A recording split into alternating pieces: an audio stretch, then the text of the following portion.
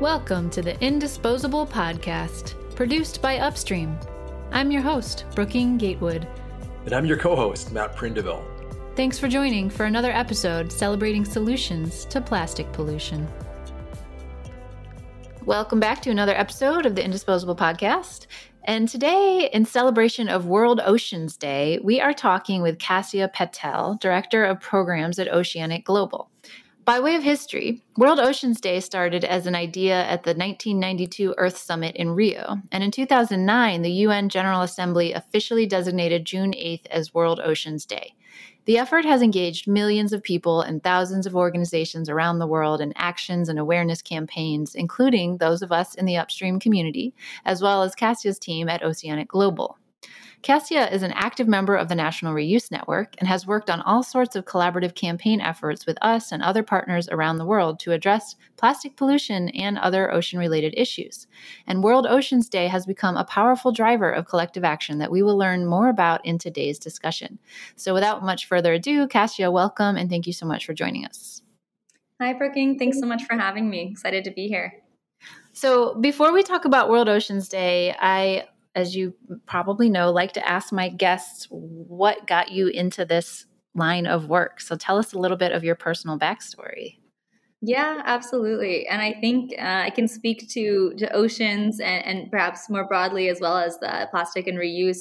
And my background, I actually grew up in Hong Kong on an island surrounded by the ocean with plastic pollution very visible, as well as other stressors to our ocean and shared blue planet. So that really sparked my environmental journey at quite a young age and connection to the ocean. From that point, I studied biology and environmental engineering in school. And so it was really coming from more of an academic perspective. And I just felt that we had a deep understanding of the issue as well as solutions. And so I was really eager to see how to break out of that academia world to really engage with business leaders, with policymakers, with people and communities to actually see real change take place. And that's why I was drawn to Oceanic Global and the focus on behavior change, as well as engaging those different stakeholders, as many in our movement and coalitions are a part of as well. So it was really inspiring to kind of jump from just the theory and feeling a bit overwhelmed by the issue to actually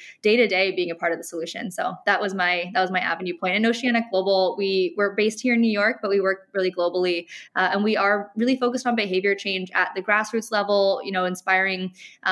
We have volunteer chapters around the world, really inspiring local leadership in different areas and offering support and mentorship for projects that our hubs come to us with. We also do work directly with businesses, so guiding businesses to make more responsible choices, essentially through sustainability consulting, through our Blue Standard, to help really set that standard and support in that guidance. And then we do also work with folks like you all to support coalition efforts, driving policy change that we need to kind of tie all those other efforts together as well. That's awesome. I love hearing that backstory bit and relate with it personally, as I also left academia to do the applied work. And this is such a fun movement for that because they're really using very smart strategy and being pretty effective. And it's cool to be part of it. Yeah, absolutely. So I'm curious to talk a little bit more on that note about kind of your mission at Oceanic Global. I know, I was looking on your website, and part of what you're trying to do is help people understand why oceans matter for all of us, not just those of us lucky enough to live by a beach. So can you tell us a little bit more about some of the science of how oceans affect our everyday lives? Yeah, 100%. And I know at Oceanic, we love to say too that we are all intrinsically oceanic. We all have come from the ocean. We live on an ocean planet. 70% of our planet is covered by the sea. Every second breath we take is coming from the ocean as well. And so even if we are in landlocked areas, we are intrinsically dependent on a healthy ocean to support our current ways of life, and also the actions that we take wherever we are do impact the ocean. The ocean is that final sink, especially for plastic and litter. Anything that's abandoned does end up in our waterways and ultimately ends up out in the ocean.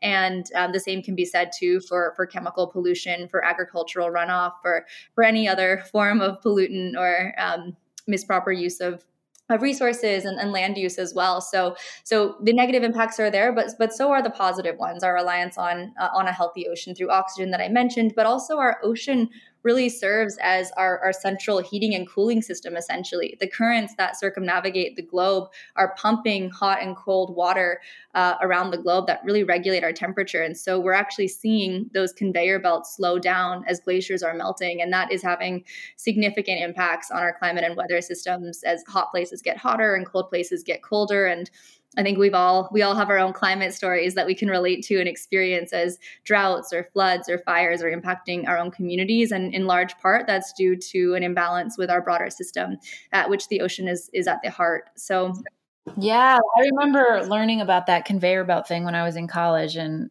it blew my mind. I think a lot of people aren't aware of that, and it's definitely a very scary part of what's going on with climate change. Yeah, it's sort of a funny anecdote with that. The one example is the Gulf Stream that comes from the Caribbean up to the UK, and that's why the UK is very unfamiliar with snow. I remember, if London gets like 2 inches of snow, the airport shuts down because they're just really not used to it. That's why they're at a higher latitude than we are. I'm sitting here in New York, but their weather's a lot more mild. Mm-hmm. Yeah. So let's talk about World Oceans Day. I know that the theme is different every year, and that there's all sorts of different collaborative actions that get coordinated around the event. So maybe tell us a little bit about some of the key ones in the past that might relate to the issues of reuse and plastic pollution and what's going on this year.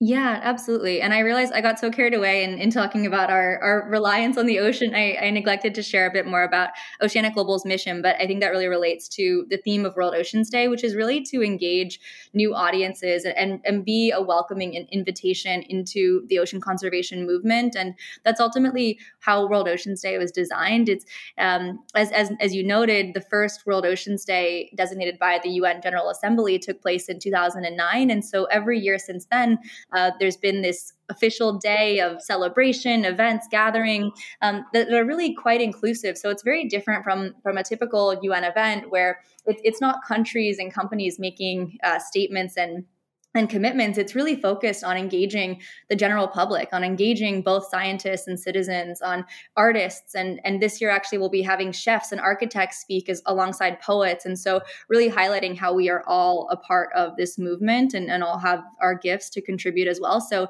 really, that's the intention of World Oceans Day. And we're just seeing that community grow even stronger year by year with the events and activations that partners put on.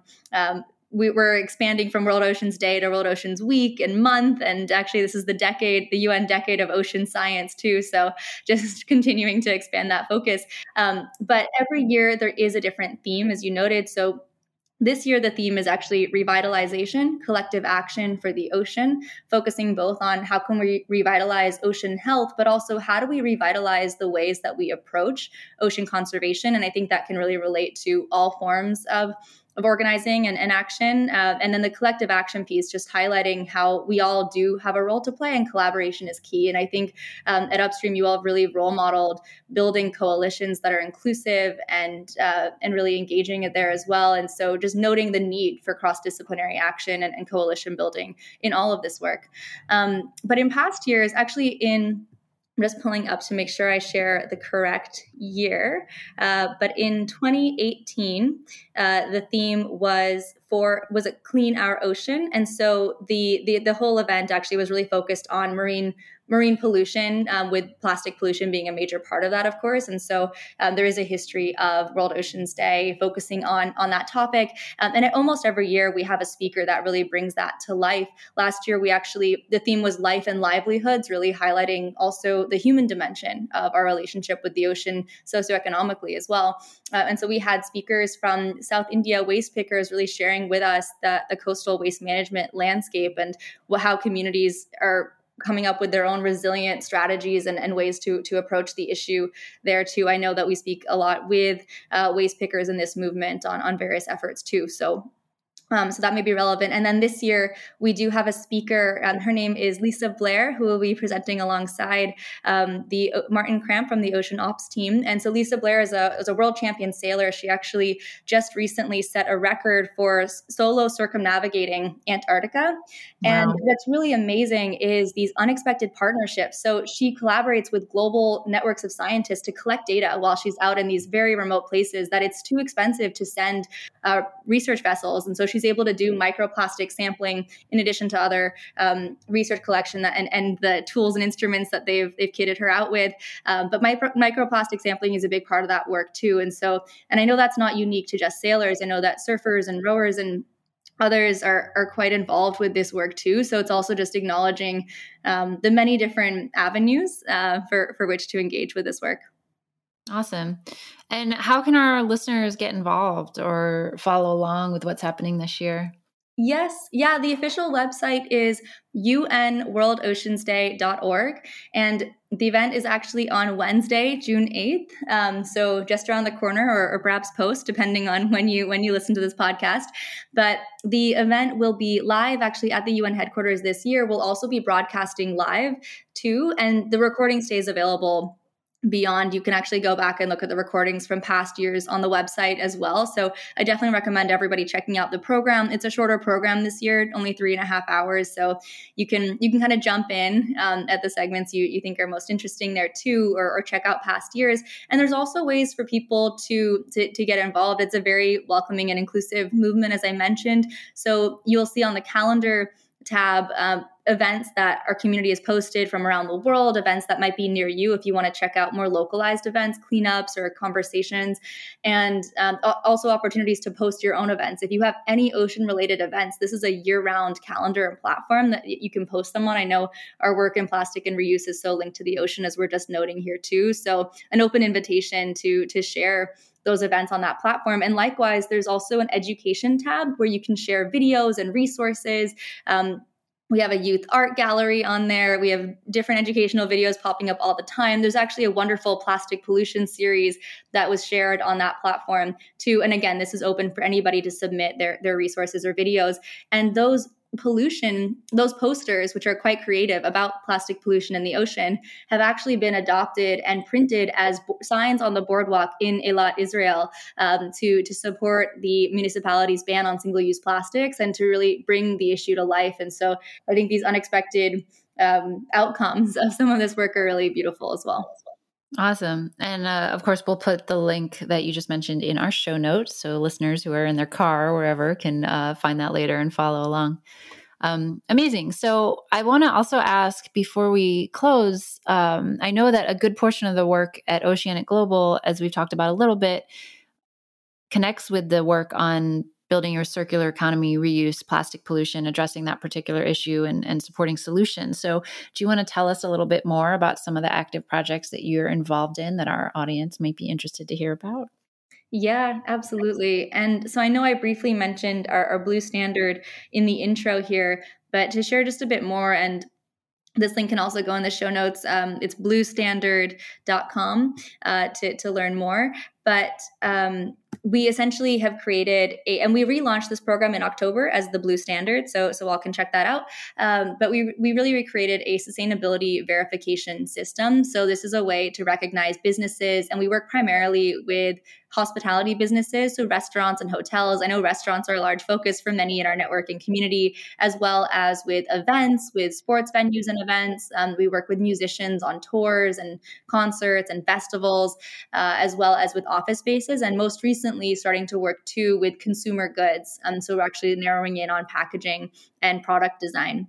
But essentially, the verification recognizes steps businesses are taking to eliminate single-use plastics in particular, as well as waste management, responsible waste management practices being put in place. And we really do focus on reusable solutions as best practice in that hierarchy to angle the businesses that we work with towards.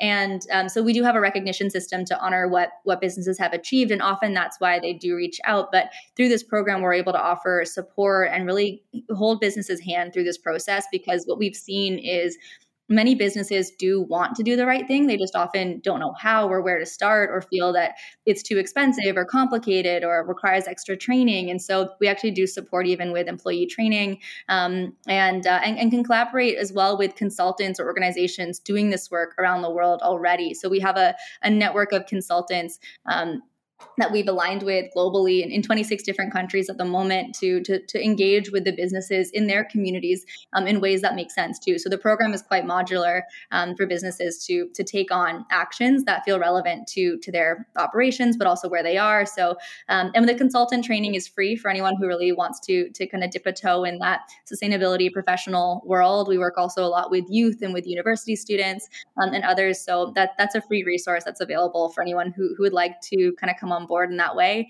But a lot of the work that we do with businesses can then feed into and support these larger policy efforts that we all work on together through Coalition, by showing what businesses have accomplished, what they're able to do, or what they're asking for or needing in support. So I know there's been a large focus on the skip the stuff bills, or cut out cutlery or useless utensils, kind of depending on how you're accessing. But a lot of that will require training for businesses and for restaurant owners and restaurant staff and teams to be able to properly read receipts and get into those nitty-gritty details on how that will actually be successful. So spotlighting businesses who have done that successfully, and then also supporting with that ongoing work with the businesses that we work with too, and beyond, as mentioned, through our consultant network. So and with all of you who are doing similar work. So yeah, I think that's something that I wanted to call out, and just to share the policy connection. And then just to note, we've actually been really expanding that program to work on at the destination level and often at the island-wide level, just given our focus on oceans and engaging with coastal communities.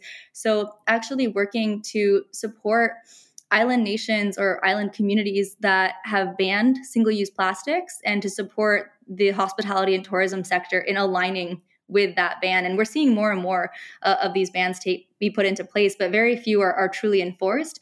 And in all cases, businesses do need education, engagement, support to actually be able to achieve those requirements. And so that's a lot of the work that we do. We've had a few successful pilot programs that are now continuing in Barbados, where in 2019 a ban on single-use plastics was implemented.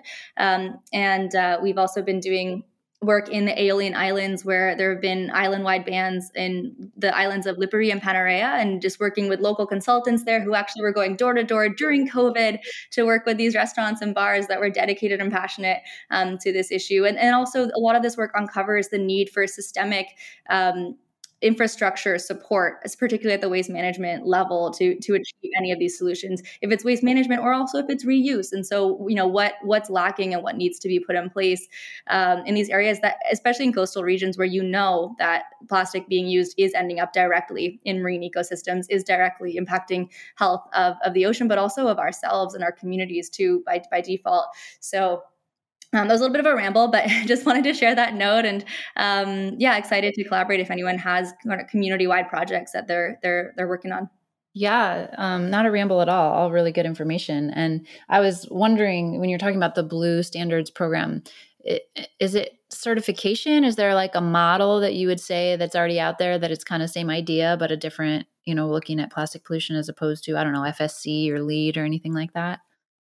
Yeah, absolutely. I would say it's most similar to certifications like the building rating system. So LEED or WELL, for those that are familiar, really looking at LEED, really looking at the energy and design of a building and sustainability elements of construction and design, and WELL really looking at human health and well-being in design, so light, air quality, nourishment as well. And then sustainability, tourism certifications. EarthCheck actually are one of our close partners. The CEO is actually on our board of advisors for the program, and which looks at multiple facets of operations, but also much more from the infrastructure level. So they're looking at wastewater infrastructure, drinking water, energy, and again, more from that construction piece. And so we often share that our program complements nicely, because once the building is built and that intention has already gone in, to continue that intention by focusing on the operations of what are you filling the building with. So not filling this beautifully designed, sustainable building with poison and toxins, which plastic are, but also cleaning products and responsible food procurement as well. For us, particularly responsible seafood procurement. So really thinking about what does the day-to-day look like, and how is that intention continuing after the point of construction. Amazing. You guys are doing great work out there. Thank you. Yeah. Amazing. So again, for our listeners who want to find out more and get involved in all these amazing pieces of work that Oceanic Global is doing, we'll have the Blue Standard program link in the show notes, as well as the World Ocean Day link. Definitely check it out. There's all sorts of sharing on social that you can do from home if you want to help spread awareness about some of the things you learned in the conversation today. And Cassia, thank you so much for your time and all the beautiful work you are involved in to help build a better future for us all. Thank you, Perking. Yeah, and thank you all for tuning in. Excited to stay in touch and keep collaborating. Always so inspired by the groups and communities that Upstream is bringing together. Really, the national reuse networks and the local networks have just been so supportive, especially during this isolated moment of COVID. So really grateful to be a part of this community and in community with you all. Yeah. And if any of you live in New York City, on that note, speaking of isolation and the chance to not be isolated, there are going to be some live events for World Oceans Day in the UN buildings in New York, right? Yes, exactly. So we are going to be at the UN headquarters, and registration is open, so we can follow up with anybody interested there. And also, there will be events throughout the week. There will be a cleanup that WCS and the New York Aquarium and other partners are hosting at Coney Island on Saturday, June 11th in the morning, with yoga and conversation. That's just really free and open to the public, and as well as a few other events. But you'll see those all on the UN World Oceans Day website. But yeah, check it out, get involved, share your resources and events. It's really exciting to see. And as I mentioned, it's a year-round program platform too. So whatever you've got that's ocean related, throw it on there. Awesome. All right. Thank you so much, Cassia. Thank you. And that's our show. If you like what you're hearing, help spread the word. Subscribe to the Indisposable Podcast wherever you get your podcasts. Add a review, talk us up. Nobody spreads a message like you. The Indisposable Podcast is brought to you by Upstream, sparking innovative solutions to plastic pollution, envisioning a world without it, and empowering businesses, communities, and individuals to imagine and co-create this future with us. You can find resources mentioned on today's episode, as well as learn more about Upstream's work at www.upstreamsolutions.org. Follow us on social and join the movement. There's a better way than throwaway.